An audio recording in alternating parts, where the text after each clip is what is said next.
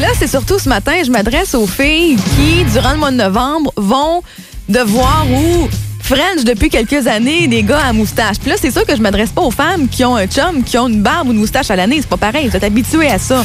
Mais tu sais, quand t'es pas habitué, pour la cause du cancer de la prostate, le gars dit « Hey, c'est cool, je vais faire le Movember, c'est pour une bonne cause. » C'est vrai que c'est pour une bonne cause et j'enlève rien à ça. Sauf que en fin de semaine, j'ai appris qu'au Québec, le Movember, c'est out. Et je vous explique pourquoi.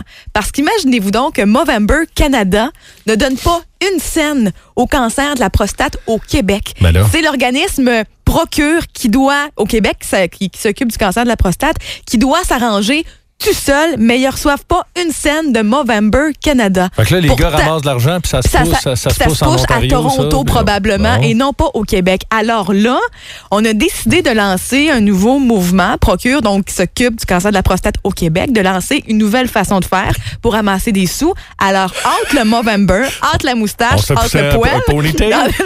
Non, pas le ponytail, non. Le November. Alors, on invite les hommes, durant le mois de novembre, à porter le nœud papillon.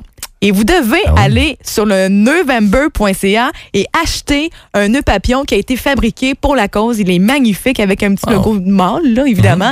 Et vous pouvez, en achetant ça, il y a plusieurs tirages. Gagner des billets pour aller voir les Alouettes, l'Impact, le Canadien de Montréal. Il y a les joueurs du Canadien qui portent en ce moment fièrement le nœud papillon. Et évidemment, en prenant une photo sur Twitter, sur Instagram, #November, ben vous êtes automatiquement finaliste pour gagner ce genre de billets-là. Alors les hommes, out la moustache, out la barbe, vous portez fièrement le nœud papillon pour la cause. Alors, sachez-le, ça donne rien au Québec de faire le Movember. Si vous le faites, c'est parce que vous aimez ça.